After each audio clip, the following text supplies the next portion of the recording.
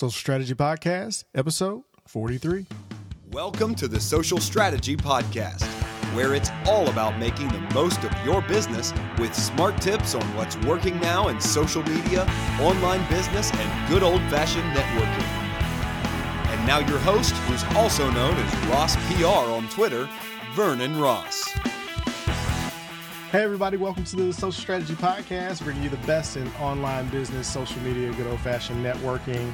And this is a new year, and we're doing something a little bit different on the show. Anytime I have people that are repeat guests, and they're going to, after a couple of appearances, be co-host.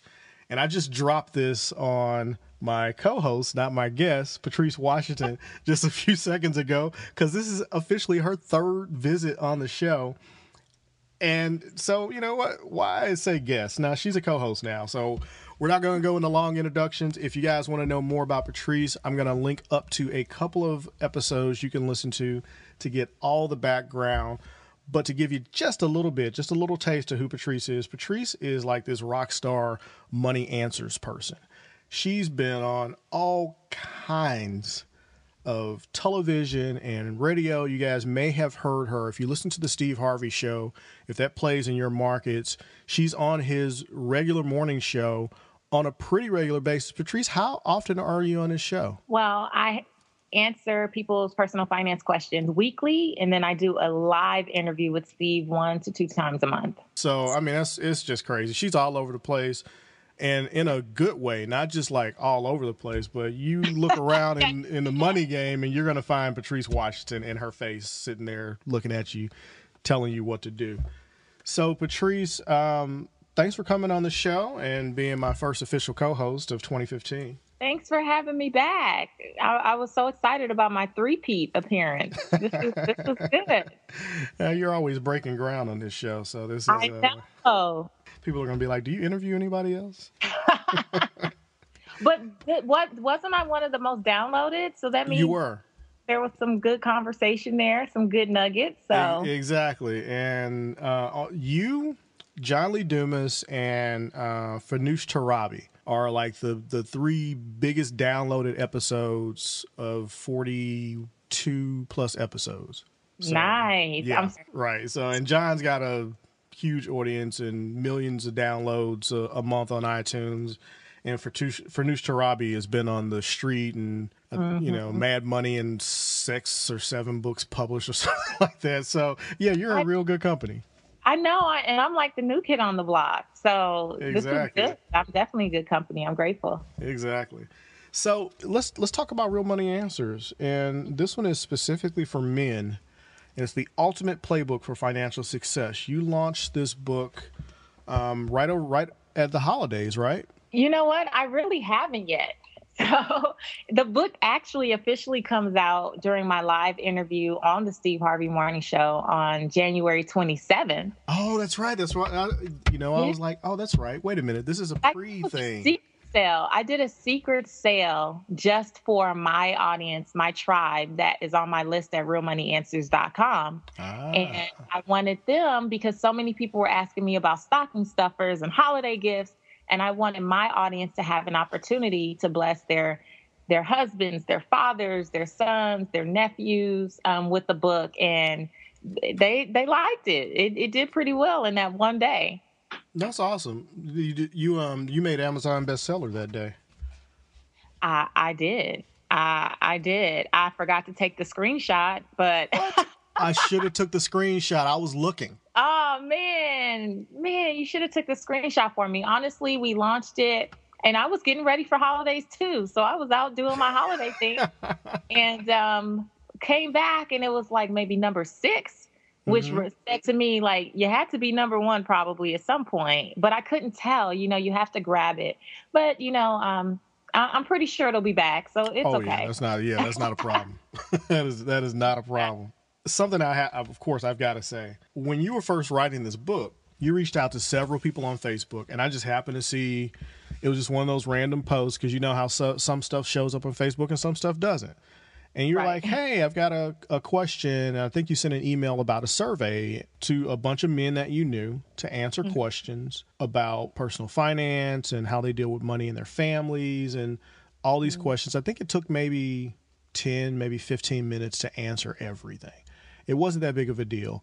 I didn't think it was that big of a deal. I was like, yeah, anything I can do to help you out. And I get news from you last year that, hey, I'm going to include some stuff that you said in the book. I'm like, oh, that's awesome. Thank you. But I did not expect to see my name in the front of a signed copy with a very nice personal note to me. I'm like, wow, that is awesome. It's not that it's 1, 2, 3, 4, 5, 6, 7, 8, 9, 10. It's 11 people, and I'm the last one on the list. I'm like, yeah, look at that.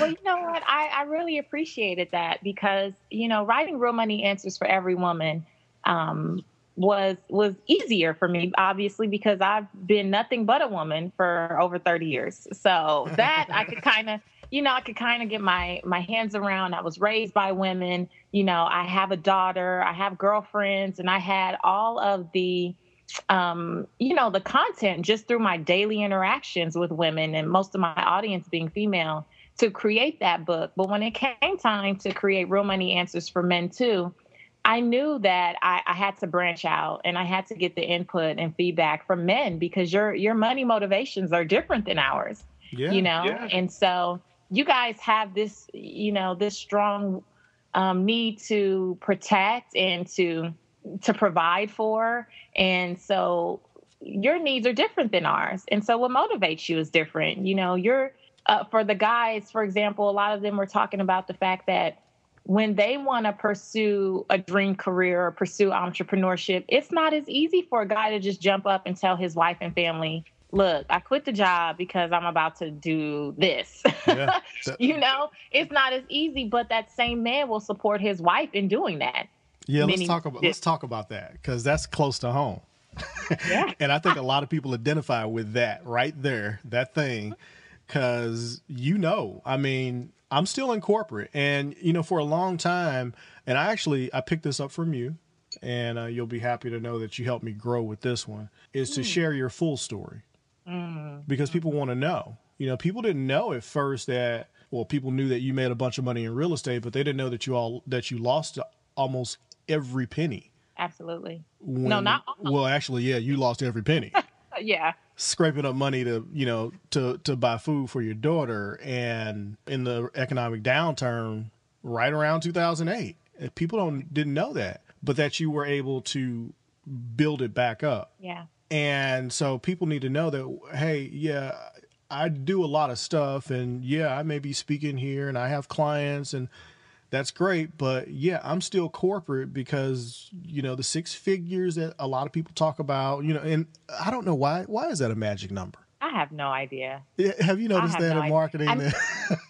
People talk about that 6 figure this, 6 figure that. I don't know. Anyway, I digress. I tell people now that, yeah, I'm still in corporate because breaking off and consistently over an actualized period of time, making the salary that I'm making has to be the focus. Now, if the wife wanted to do something, okay, fine, honey, go do it. Because I just feel like that's my job. So, it's like, okay, if I need to pick up a little something on the side part-time or I need to close a few more clients or do something like that, that's fine. But I can't, and I just, as a man, I don't expect that my wife or kids should have to sacrifice so that I can chase after whatever it is that I want. Mm-hmm. So yeah, why do you think that is? Well, I mean, just what I learned from the guys is that you guys, again, real men, because let's be clear, not all men feel the way that you do. Right. Not all men feel the way that my husband does. So let's be clear about that. But, real men, in my opinion, are just born or are raised with that sense of responsibility. And to your point that you don't feel like your wife should sacrifice and not saying that we're not willing to, because I know for my husband, I'm willing to do what I have to do for him to have his dream, but he's just not made like that. Like he's not going for it, you know? Yeah. Like the coast has to be clear for him to feel like, okay, now is my time, because he always just wanted me to be happy and feel supported and feel taken care of and that type of stuff. And so, I don't know, again, I wasn't raised male. So what conversations you guys were privy to, what you heard at the barbershop, what grandpa told you, I have no idea. Right. But I know on the flip side, we were hearing very different conversations. And so when I was writing this book, I know the foundational stuff. I can tell anyone how to budget. I can talk about money mindset. I can talk about debt elimination. I can talk about savings accumulation. But what I could not do on my own was talk about what motivates a man with his money and how he handles his business, and even how he deals with the relationships in his life pertaining to money. I couldn't do that. And I didn't want just my husband or just, the men in my life, because there's too many similarities, obviously. I wanted to get a well-rounded group of men who come from different backgrounds, different ages, different ethnicities, different economic standings, and get their feedback. And that's what you guys helped me do. And it was so priceless. I can't thank you enough, because I wouldn't have been able to reshape the beginning or end of this book without your input. That's awesome. And I really do appreciate being included. And it was a fun survey to take to really think about some of those issues, because I'm like, wow, yeah, nope, I can't do that because of this. And like you said, let's be clear, we're talking about men that feel a sense of responsibility to step up. And I think it's more of us out there than especially black men, than we get credit for. So being able to see it in print, and that it's not necessarily, this isn't just a book for black men, so I don't want people to think that, but it hits home because I know that you have that in your life as far as examples is concerned. And you also have people that contributed to the same content that's in this book. And so just as a black man, it's reaffirming to know that the answers that are in this book, a lot of the content and the focus of it comes from contributions of the people that are also listed on the front of the page with me. So what that says to me is like, hey, look, there's a lot of good guys out here trying to do it right. So it just makes me feel good to see that and know, some of the story behind how it all came together. Yeah. I'm excited about it. I'm excited to get it into the hands of more people on January 27th, more men, because my ultimate goal, and again, just stemming from my personal experience with my own husband, I've been married 7 years now, and we started out rocky in terms of finances and who would do what and when was it a good time to talk about finances and what we were going to, where we're going to live and how, just how are things going to go. And it was a process. And so now that I have the women's book, the men's book, and then my first book was Real Money Answers College Life and Beyond for the young adults, I really have a burning desire to help families holistically in this area and help them have something that they can talk about. Yeah. Like maybe I've been saying what you wanted to say, but now you can put it on Patrice. Now right. On page 137, Patrice said, and let's just start the conversation. And so having the women's book, which was really great, and it's gotten in the hands of tens of thousands of women at this point, and not having their counterparts or the people in their lives, the men in their lives, get mad because of what they're saying, but now giving them something like, okay, well, I read this one, you read that one, and now let's talk about it, and giving them something, somewhere to start the conversation in a healthy way, is what I really look forward to. I'm really excited that by the end of this year, I see it in my mind already. I'm going to get the emails and the videos and have the couples walk up to me and say, you helped save my marriage through these books, because I know that I needed that at some point. So what I wanted to create is what Gerald and I didn't have 7 years ago and what we had to fumble our way through and figure out. I wanted to create a resource like that for families, because our families are falling apart. And I'm so tired of hearing about money or communication about money being the number one reason that couples fail. It breaks my heart. And so this is my response. Okay, I got the title of your next book. What is it? Real money answers for every couple. Yeah, that sounds good. Or relationship answers for every couple. I'm really thinking about, even before I write the next book, maybe even doing a workbook that bridges the gap between these two books and just helps stir up the conversation between couples. Yeah. Yeah. I'm not completely done. I've almost gotten done with the book. I've jumped around from section to section just to play around with it to see if it could be read like that.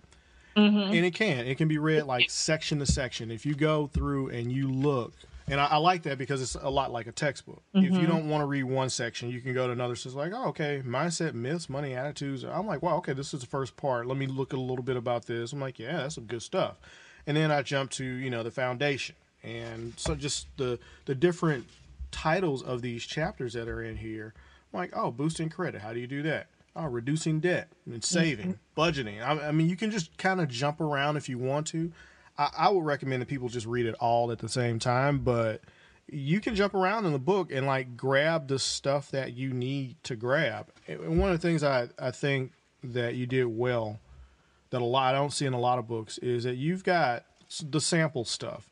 And I'm starting to see it more, but not in books like this. Usually it's some type of class or workshop or program, but you've got the worksheets in here that accompany the advice that you're giving, which I think is really valuable because somebody can just take this, take it to a place of work, put it on a copy machine, make a quick copy of it, or just type it out, and they're good to go. Yeah, and get to work. Yeah. My thing is always about action, and information without implementation is useless, And so I'm always big on, I want to give people practical advice that they can literally take and use in their lives immediately. Like, I don't want them to always have to go off and figure out the what's next. Like, now I know what to do, but how? Like, I want them to be able to go, I know what to do. And okay, here's the checklist of all the stuff that I should have to get my finances in order. Let me go ahead, like you said, and make a copy, get down to the office or to that, wherever I keep my stuff and get to work. Now, where do I go from here? No, I want them to be able to get to work. Exactly. If they get the electronic version, they can just print the PDF and they're good to go. Right. So I recommend getting both. Get the hard copy so you can take it around with you and read through it, and then get the electronic copy so you can easily print off the forms. And because you'll need a couple of these forms, especially if you're like repairing your credit and stuff like that. They can send those off, right? Copy it and change the words. Something that was interesting in here to me was the the friends and family or financial foes. Yeah. That's actually the first section of the book that I read. When I first got it, I kind of flipped it open and it kind of fell open and I'm like, oh, okay, let me read some of this. And there's some stuff in here. I mean, you go right into a lot of the problems that people have with their families. Yeah, it's important. And again, in personal finance books, I think we get so caught up in the mechanics. We get so caught up in the skill set, which of course, I want you to budget. I want you to have amazing credit and I want you to save money. But here's what I know, that if you don't get your relationships in order, if you don't understand how to check these friends and family members who you can't seem to say no to, who you might be enabling, then it doesn't matter how well you budget or how much you save or what you invest in, you'll still end up in the same place, broke, because you will have given away, all that you said you were saving up for yourself or said that you were doing for your future and investment in your future. You would have let other people come in and sabotage that in the name of being the provider, in the name of being the good uncle, the great son, the best dad ever, whatever these monikers are that you want to give yourself. You can jeopardize your own financial success because you want those titles more. And I think for a lot of guys, it'll be a wake-up call that the very people that you think that you're helping, you're actually hurting, number one. And then two, you're also hurting yourself in the process.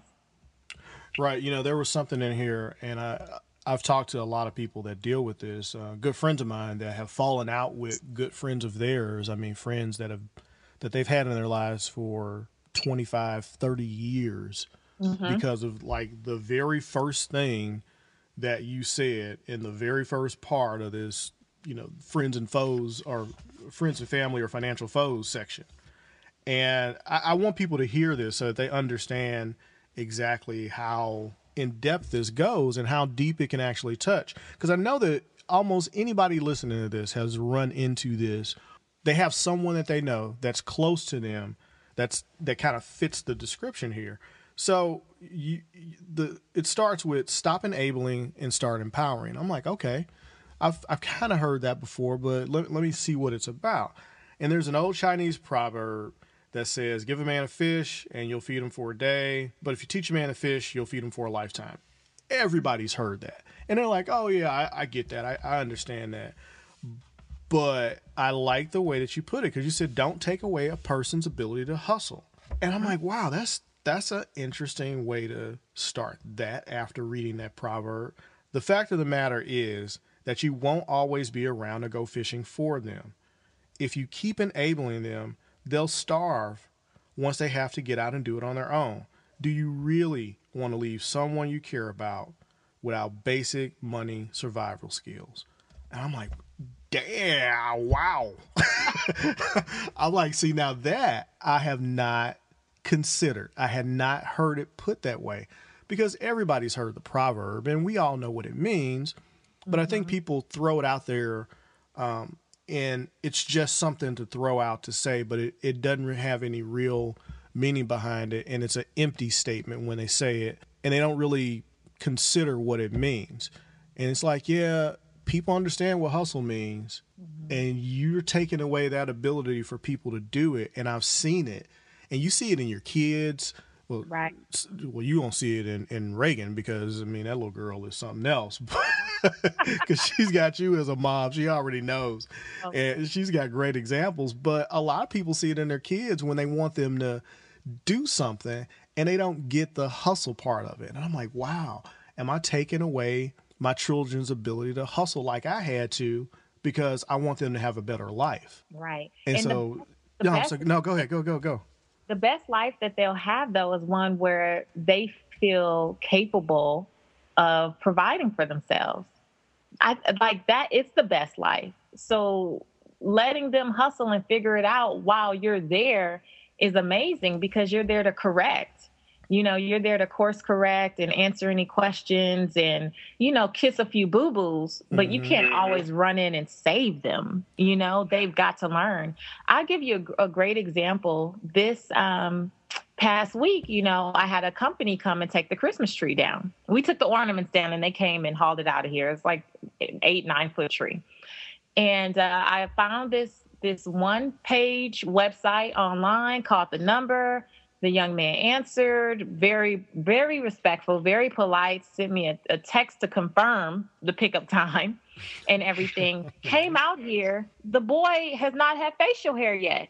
He got to my house, and this is a 16-year-old kid. I said, well, where is Big John? He said, I am Big John. Now, he's a little tall, but he was a child.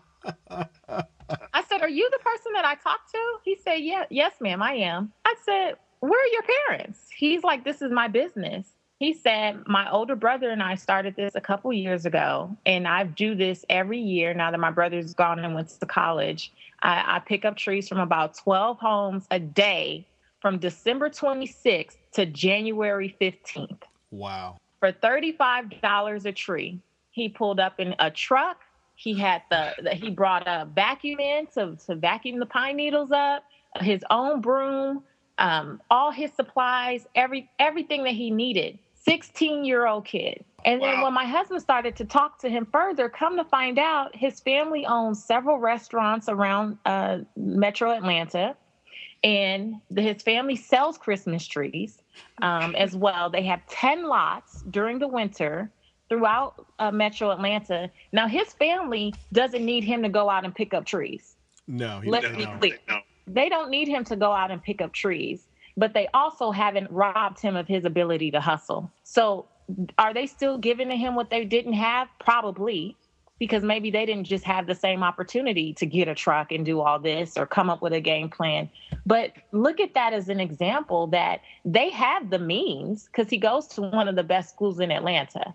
So they have the means for him to never have to pick up a Christmas tree in his life, yet they allow him to go out and from December 26th to January 15th, pick up 12 trees a day, set up a 1-page website, and have customer service that's out of this world. To me, that's commendable. I was looking at Reagan like, you got a year to figure out what you're going to do.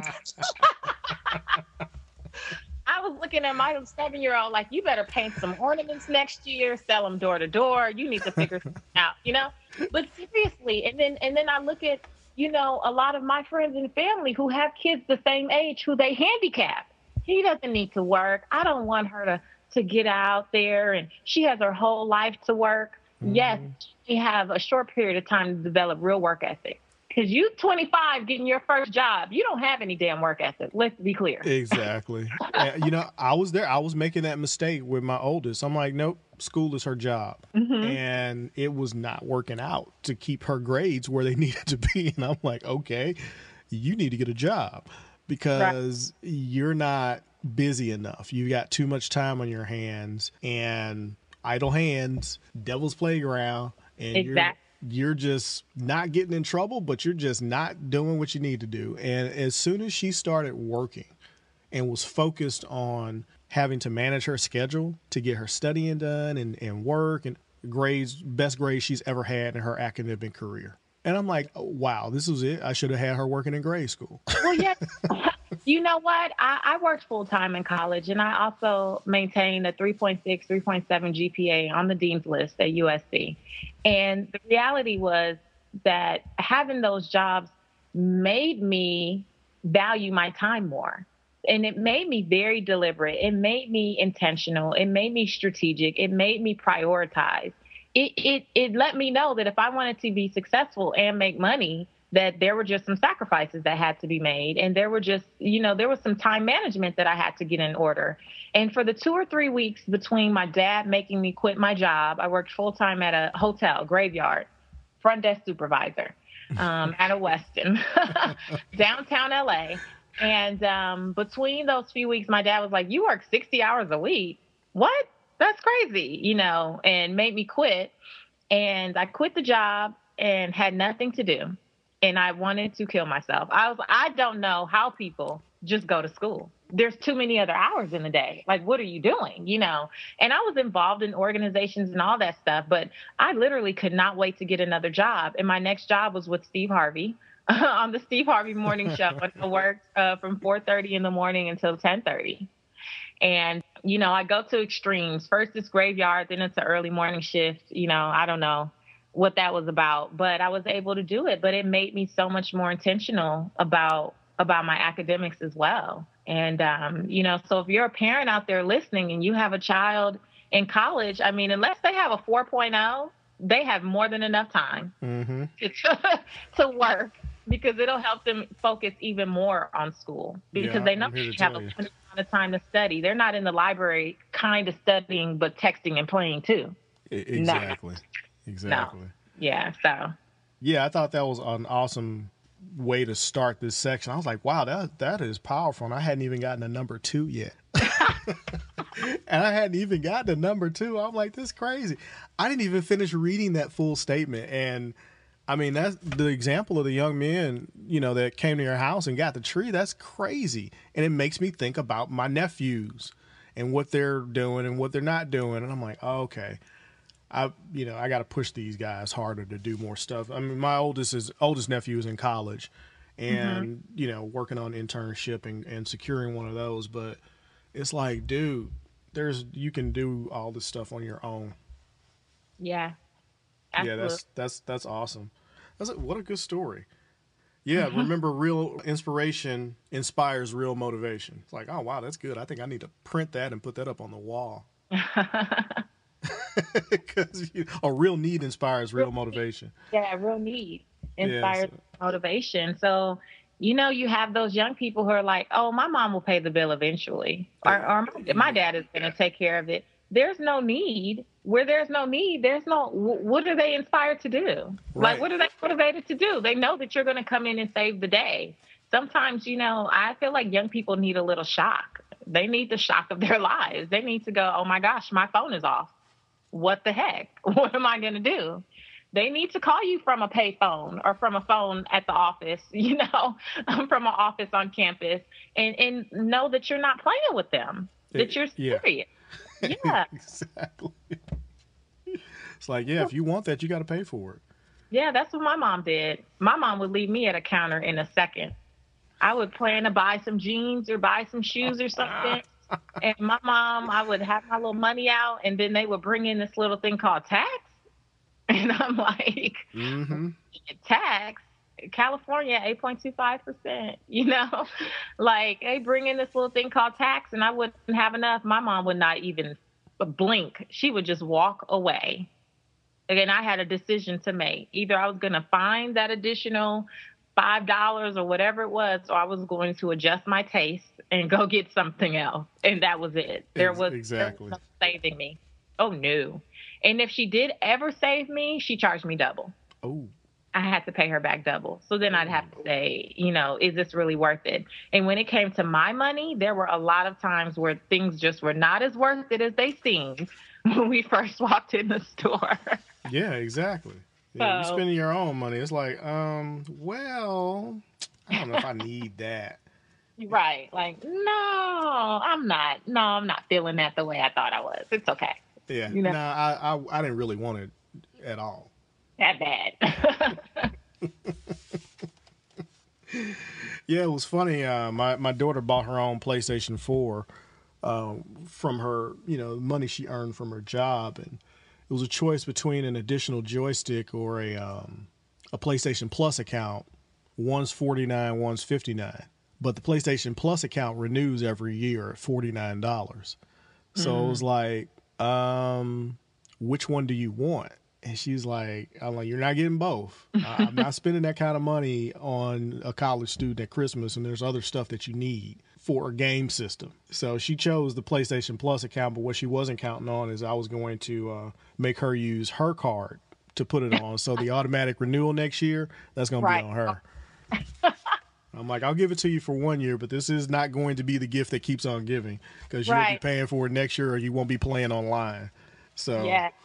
Good job, Vern. Good job. So, something I thought that was interesting that's also in the book, and I need to look at the section that it's in. It's the financial, what are the warning signs of a financially irresponsible person?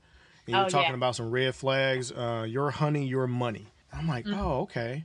She drives a late model Mercedes and always looks like she stepped out of the pages of a magazine, but she lives with roommates or her parents for no clear reasons. I was like, okay, come on, talk about it. See, the guys were mad when I talked about the warning signs, in the women's book. The guys were mad. Like, well, what is that supposed to mean? And I helped my mom out. That's why I stay with my mom. I was getting all the good tweets and Instagram messages and all that. But the same goes both ways, because guys get taken too. Women are not the only ones who end up with irresponsible men. There are a lot of men who are good guys who end up with women that just want to take advantage of them. Yeah. And yeah, you need the warning signs too. I'm equal opportunity. So don't worry. Yeah, it was funny, some of the stuff that you put in here. I'm like, wow, I've run into all of those type of people. I mean, I've been married for 21? 20 plus years. How about that? Been married a long time, but I run it. Get the year down though. That's what I need you to do. Yeah, it's 20. And the reason I know that is because my oldest is 19. So. Keep it simple. I got you. But yeah, it's I was like, oh wow, really? She never answers it. She always has her phone around when you're around, but she always ignores those 800 numbers. Like, oh my God, what is that? It's funny. That's right. You're about to, inherit this person's debt if you decide to take this pretty far. I mean, seriously, even, women who are always asking someone they just started dating to lend them money or complaining about their bills. Like, guys, this is a sign of an irresponsible person, period. And all that I'm a provider and a protector, that's not your wife. So if you're dating someone, just started dating, just met them, and I mean, she was beautiful and fly and looked like she just came out of a video or magazine, but she's complaining about basic bills like her cell phone? Absolutely not. Absolutely not, ma'am. No. Yeah. You got all these designer purses and no money in those wallets? No, ma'am. Not acceptable. Not acceptable.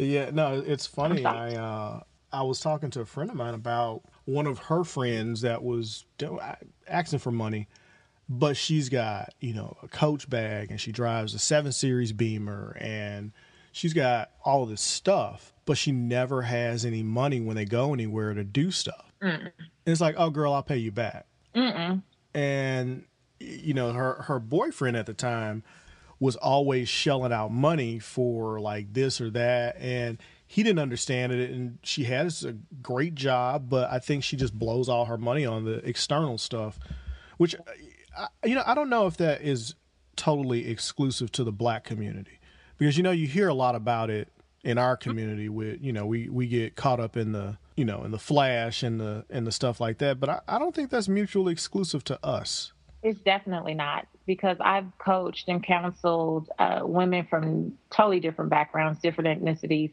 and it comes up. It comes up. It's just a matter of wanting to look the part. And really, when I'm out speaking, one of the examples I always use is sometimes, we're quick to judge people. Like, why would you be so concerned about what you have on when your house isn't in order or when your finances aren't in order? And sometimes it's deeper. I start the book out when I talk about setting the foundation, you really looking at what your financial blueprints are and where you learned about money, who you learned from, what their examples were, or what are some of the experiences that you've had. And for some people, and this is black, white, or green, purple, yellow, pink, if you had an experience when you were younger where someone embarrassed you because you didn't have on the quote unquote right shoes, or you didn't have the right purse, or you weren't wearing the right jeans or the members only jacket, right? I remember those. You didn't have those things and someone embarrassed you. Someone made you feel less than. Someone said that you weren't a part of the cool kids, or they said, what's wrong with you? Like, look at you. Like, you're nothing. You're poor. You're broke. You're busted and disgusted. Whatever that was, you will make a decision in your mind, in your subconscious, that says, I will never be treated like this again. This is the last time someone will embarrass me or shame me to death or make me feel bad or guilty about my family circumstances. And so those same folks grow up and get jobs. And now that desire deep down on the inside is to never feel that shame or that embarrassment again. And so every time they get paid, they're out buying something that proves that they are worthy, buying something that proves that they are better than, that they do have, that they do belong in the in crowd, that they should be admired, that they should be looked at. And they'll constantly chase this high, just trying to fill a void that was created by some numbskull on the schoolyard in '89. Yeah. And you're constantly trying to chase that and fill that void, when really you have to just acknowledge that was then and this is now. And if you're not careful, that younger version of yourself will run your finances until the day you die. Yeah, I think it hits home, especially for men. There's so much pride in how people perceive you, and how you want to come across, and it's a hard balancing act, especially when you start talking about coming up in a disadvantaged community. Yeah. And those economic pressures are so high, and it's that people don't understand what it is that they really want, and it's not the clothes, it's not the cars, it's not the money, it's what you think you'll gain from having them. And it's the admiration. Yeah, and unfortunately, they don't learn it's the stuff you want that you think is going to come from having that, because you see the people on the outside, they look like they're so happy and they're this and they're that, and how could you be unhappy with all of that stuff? And it's not the thing that's gonna complete you. But with men, it's so hard, because it's like it's hard to have a really pretty girlfriend and take her places if you're on the bus, right? Right. At least people think it's hard. It's not as hard as people make it out to be, because I did it. I didn't have a car initially when I started dating my wife. So, it's like, hey, if she's your girlfriend and she cares about you, she'll hop on the bus with you if she's a good one. You know, she'll work it out with you. I mean, your wife also wasn't 35. Yeah, exactly. You know what I mean? You know, so it's like, I think we spend so much time focused on what we want to have as opposed to who we want to be. And based on who you want to be, you'll attract the right person, you know, because you will carry yourself with a certain amount of values and a certain amount of just respect. And, you know, there's a great image that I shared on Instagram recently, and it said, basically people work so hard wanting to be respected, but not acting respectable. Basically. Yeah, I saw that. Yeah, you know, like everybody wants to be so respected. Like, oh, I'm going to drive the big car so I can get the respect. And if I have the right purse, I'm going to get the respect. And if I, you know, do the right things and show all the right stuff on Instagram and look so happy on Facebook, then I'm going to get the respect, you know? And they get so caught up in that, then in their daily lives, they don't care anymore about just being respectable. It's in you being a respectable person, you holding yourself to a certain regard that unfortunately in our culture, I feel like is lost a lot. You know, but you hold yourself to a certain level of respect and all that other stuff will come. You know, no one listens to me or invites me to their stage or invites me to be a co-host on their show. You know, no one, Steve Harvey didn't ask me to have a weekly segment on his show because I wear Christian Louboutins, because I can wear red bottom shoes and pay $1,500. Right. No one is asking me to come and be on a national television show because of the color of the bottom of my shoe. That doesn't make me someone to respect. It's how you show up every day that makes you respectable. And that's where the disconnect comes. And what breaks my heart is that people, one, think that money is evil in a lot of communities. So I really work hard to kind of flip that mindset. And then two, that people think that having money means that you act a certain way. Which is not respectable. Mm-hmm. And that breaks my heart. And I want to be a voice for just looking at that a totally different way. That having money doesn't make you respected. And having the appearance, you know, trying to show or act like you have money doesn't make you respected. It's about how you show up in the world and what you do to help other people, period. I don't think it's anything beyond that. Right. Now, what do you say to guys, or, you know, what's the advice for these young guys that are out here? They're just starting out. They're getting out of high school. They're getting out of college. Some are going to go to trade school. Some are going to go to college. Some are just going to go to work. What kind of advice do you give them to build that healthy foundation if they don't have any examples? That's a good question. I really believe that it's hard to become what you don't see. And I think that if you don't have an immediate example around you, that it's still your job to look for one, you know, and it doesn't have to be someone that you can see every day, even if it's a guy, a man online that you believe is a good picture of manhood. Now, sometimes it's hard too, because based on where you come from, even that can be skewed. You know, a picture of manhood might be a pimp. And that's not what we want, you know, or a drug dealer or a gangbanger or something like that. That's not what we want.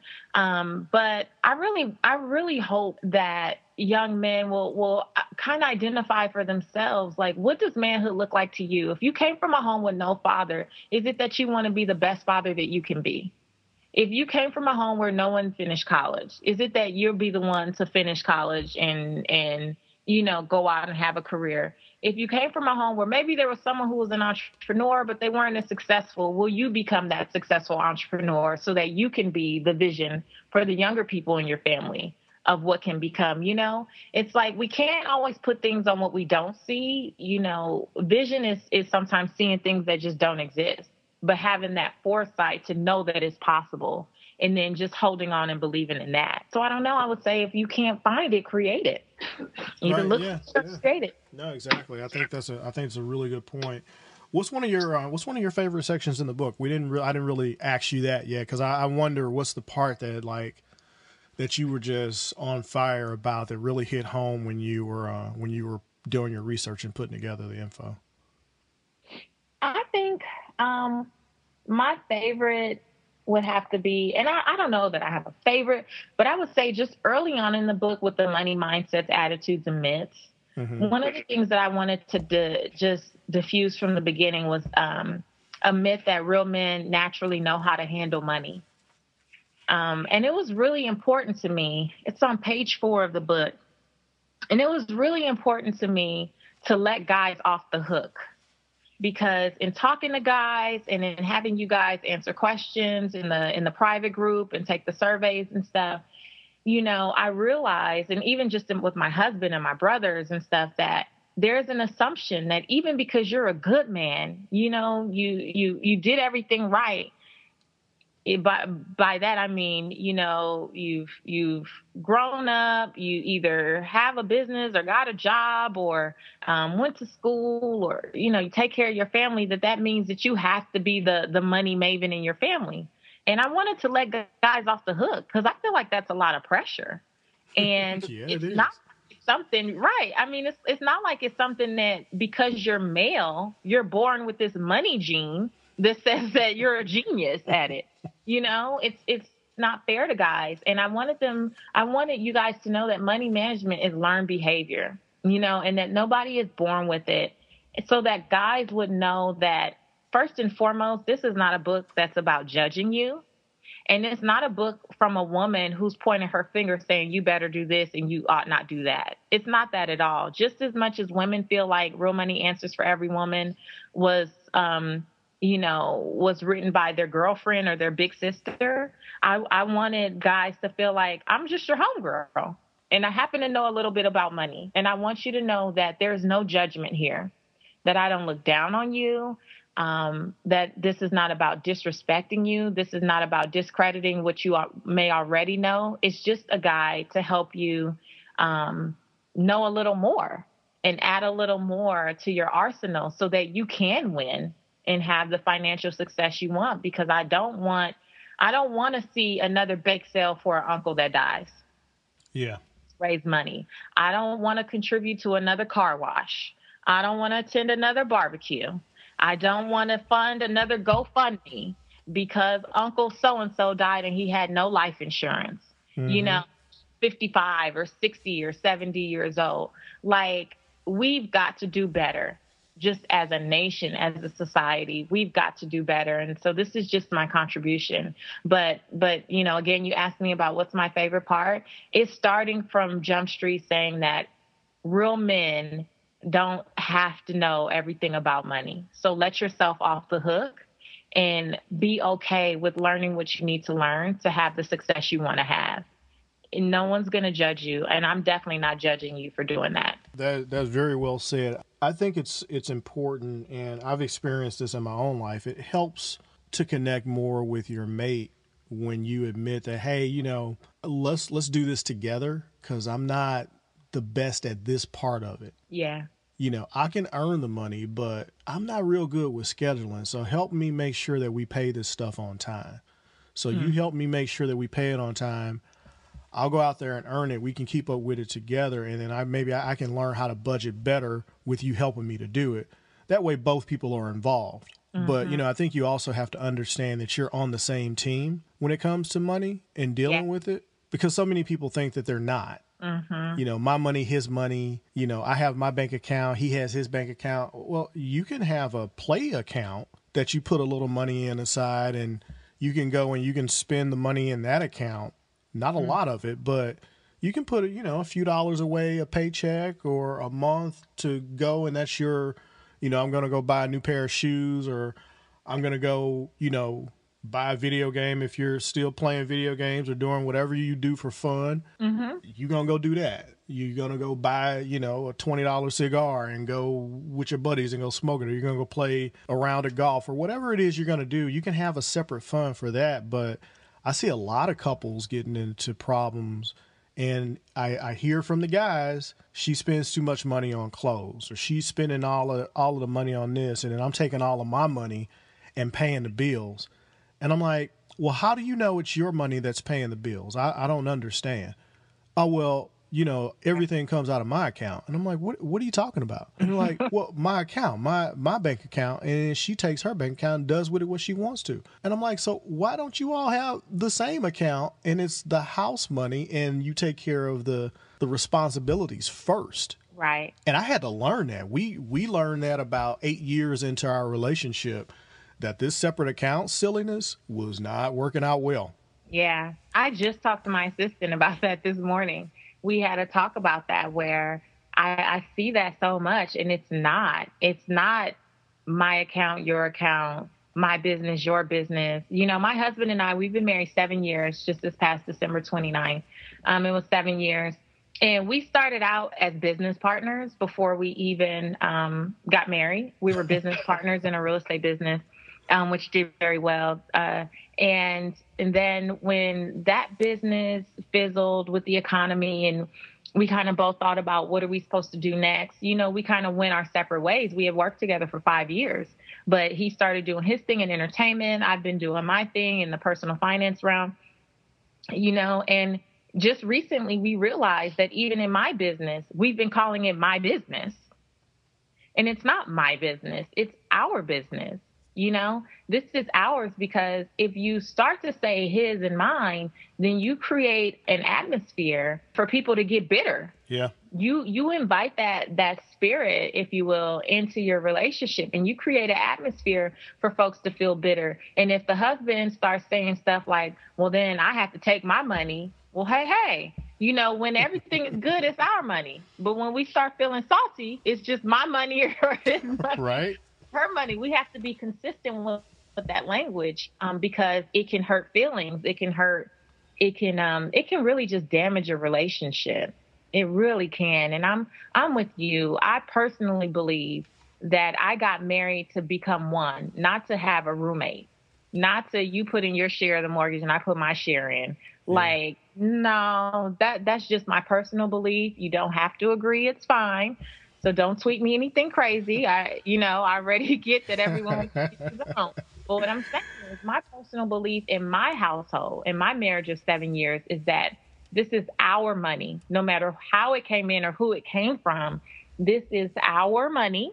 And we each get fund money for the month, but our money pays the bills and it keeps our businesses going. Period. Yeah, you can tweet me crazy because I'm going to say it's my opinion, but I'm going to say that it's right and you're wrong if you think otherwise. Because I'll put it to you like this, 20 years of marriage, if you haven't been married more than 20 years, doing it differently, don't come to me with that silliness about keeping accounts separate and thinking that you're together, because you're not. You're one. You got married to become one in every sense of the word.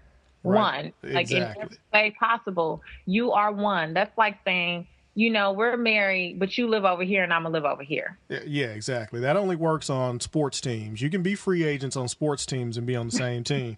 You can't do that in a marriage. Right. I love that. So I just came up with that one. You should have said it before. I would have put it in the book. It was the whole Dallas game thing yesterday, and I'm not a sports fan. Mm-hmm.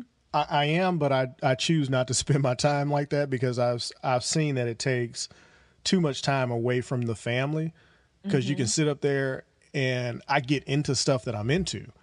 Mm-hmm. And you'll sit there and you'll watch sports all day long and haven't done anything as far as family or anything like that. So I just choose to not engage in watching a whole bunch of sports. I'll catch the highlights or watch a game every now and then. Right. But yeah, I wish I had come up with that. That was a good one. But yeah, you can tweet me at Ross PR if you don't agree, but there's only one way to be a husband and wife, and that's together.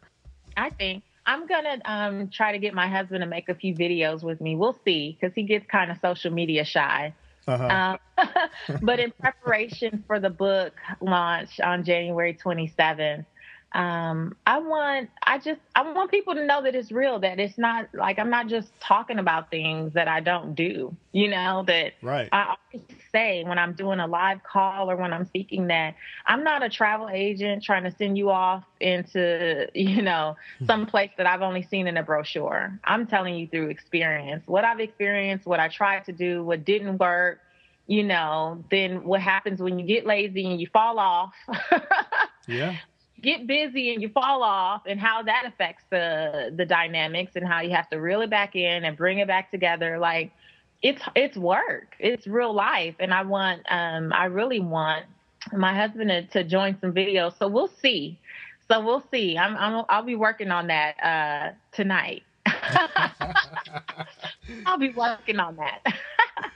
Bouncing, I guess, a little bit off the book. I saw a video that you did where you were talking about money.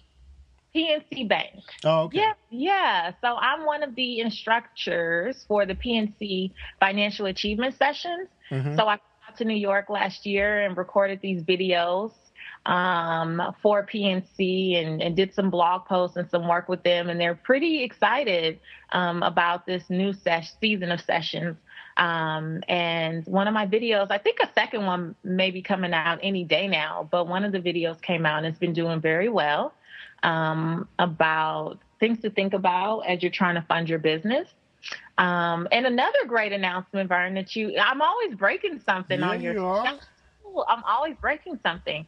I am officially, as of January 1st, the national spokesperson for Goodwill's MyFreeTaxes.com initiative. Oh, wow. Very excited. It's a partnership between Goodwill as well as the Walmart Foundation. And it's basically an initiative to help low to moderate income individuals know that they qualify for different tax credits. And they also qualify to have their taxes filed for free, both online and in person at the different VITA sites throughout the country. Oh my God. If people want more information, they can definitely go to myfreetaxes.com. But yeah, the ink just dried. It's official as of January 1st. And like I told you before, this is my first official working day of 2015. So you're the first person to hear. I haven't shared that anywhere. Wow. That is awesome. Well, I got to hurry up and get the interview out then so I can be exclusive. Right. Because I'll be sharing it soon. So. Oh my God, I just said interview. I got to hurry up and get the co-hosted session out. Yeah, you forgot already. Okay. That is amazing. You're always doing something interesting. And that's really cool. That is really cool to be able to educate people about or what it is that they can do and, basically saving them money for having to pay to get their taxes done. Yeah. I mean, every dollar counts. Yeah, it does. You could save $100 just doing that. That's $100 that you can now put in a savings account, or that you can use to eliminate debt, or that you can invest in a stock. Like, every little bit counts, and we have to monitor our cents just as much as the dollars. Some of us are like, oh, I'm not going to get it together until I have X amount of money. Well, you'll never get there because you haven't gotten it together. Yeah, exactly. So yeah, there's one part that there's something that you said, and I want to wrap it up with this that I really liked about the book. And it was one of my favorite sections in the book. There's a lot of just really good gems in this book. So I do urge you guys to go out, get it. If you don't get the hard copy, get the Kindle copy, but just get the book, because there's so many things in here. And I learned stuff from it. And, being involved with the Financial Bloggers Conference, you see and read a lot of financial advice books, and they're all pretty much the same. But this one was very unique in the way that it approached just the whole attitude about money. And, although, not really giving any money advice, the thing that I really thought was good about this is that there's a lot of mindset and building the foundational stuff in the book to help people get in the right mindset, because a lot of it is, okay, now do your budget. Okay, now do this. Okay, now do that. And right. People do it for a couple weeks, but they don't really have any drive behind it, any real foundation to fall back on to say, okay, wait a minute, I need to do this because these are the things that I've established. And what I'm talking about is the part where it says, I am the CEO of my life. I set the strategy, goals, and vision for my life. I own my success and I own my failures. And I'm like, wow, that's not just about money. that is, you're actually helping people with their lives, and you're helping them with their finances. But this helps build a foundation that I think a lot of people just don't have. Yeah. You know, they know they're responsible for their success, but a lot of people don't want to own up to their failures.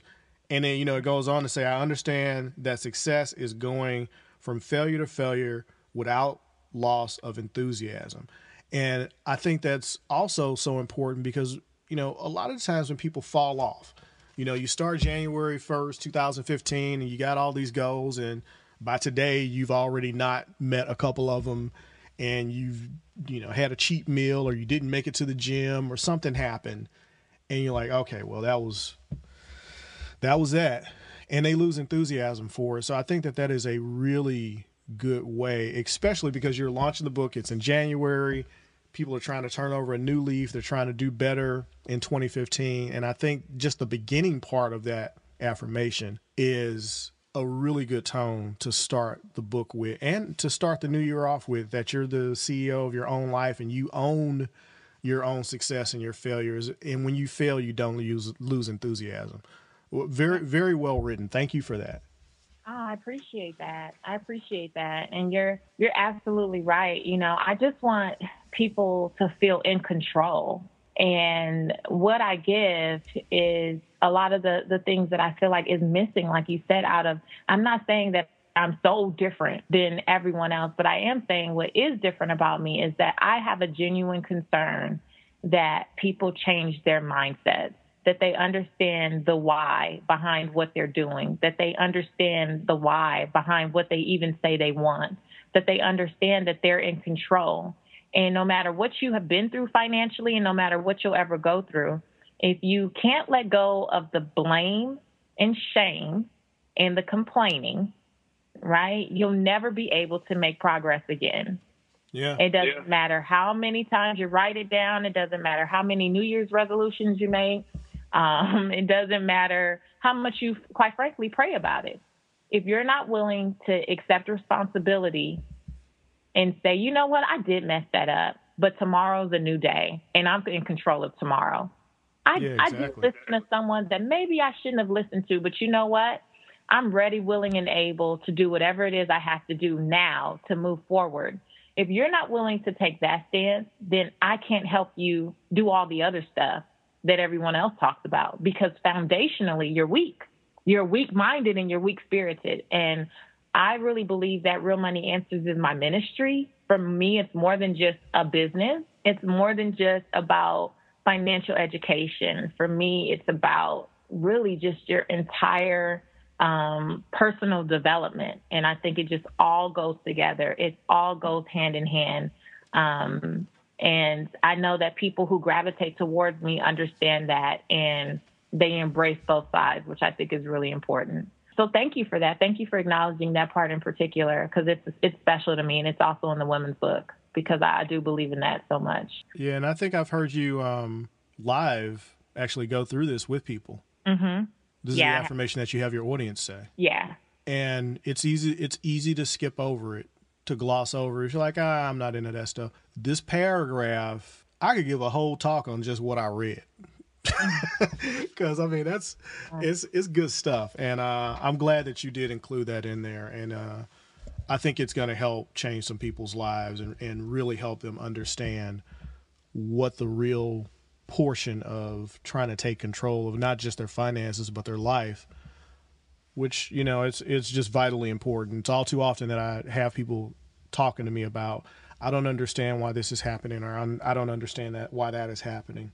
And until reading that, you know, it's like, I've had other ways to put it, but I'm like, you know, one of the things is that, well, you can't lose enthusiasm just because you had a failure.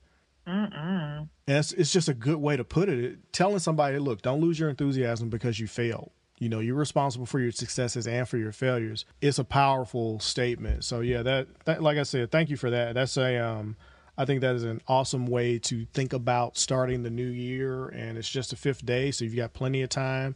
You can go out to Amazon and get the book and start your new year off right. Well, you can get the book January 27th. Well, yes, that's right. Because I forgot. Secret list. Because I'm holding it and looking at it and reading, and I've been trying not to write in it, but I've got my sticky notes in different places that that are of interest to me and that I really enjoy reading, because I've read it a couple times. I've read that paragraph a few times, almost daily, because I just think it's such a good affirmation to stay in control, because over the holidays it's easy to lose perspective. Yeah, and that's why I do that too. Like, if you're on my mailing list at realmoneyanswers.com, in the weekly emails, I send out an affirmation with an affirmation statement. And I do that because it's one thing to say I am the CEO of my life, but I wanted to go deeper so that you really understood what that meant. Mm-hmm. You know, because it could mean something different to everyone. And so I wanted to go deeper with that. I'm responsible for the success and failures of my life, you know, and I understand that that success is going to failure without loss of enthusiasm. And then I talk about, you know, being responsible for your brand and being responsible for the mission and vision and firing those, you know, who do not get the job done. You know, that means any people, places, things, or behaviors that don't support your vision have to go. I go deeper into that because I want you to dissect that entire statement every week and go line by line and look at what that really means and how that really shows up in your life. It's more than an affirmation. Each line is something that you can literally take action on. And that is powerful. And that's why the book is so good. And that's why I'm enjoying reading it. And we'll definitely be sharing it with other people and passing it on. So, Patrice, thank you so much for coming on the show and co-hosting for the first show of 2015. Thank you for having me. 3P. So now tell people how they can find you online. Well, you can connect with me on Facebook, Instagram, and Twitter at Seek Wisdom PCW. That's Seek Wisdom PCW. You can always catch up with me at realmoneyanswers.com. And if you are looking to book a very, very, very dynamic speaker to talk about personal finance, entrepreneurship, small business, head over to my site, bookthemoneymaven.com, and just learn more about me, what I talk about, what I'm up to. And let's see if we can make some big things happen in 2015. I'm ready. Awesome. And I think everybody's going to be ready after they listen to this one. Thank you so much, Patrice, for coming on. And I will see you in the next interview. See you later. All right.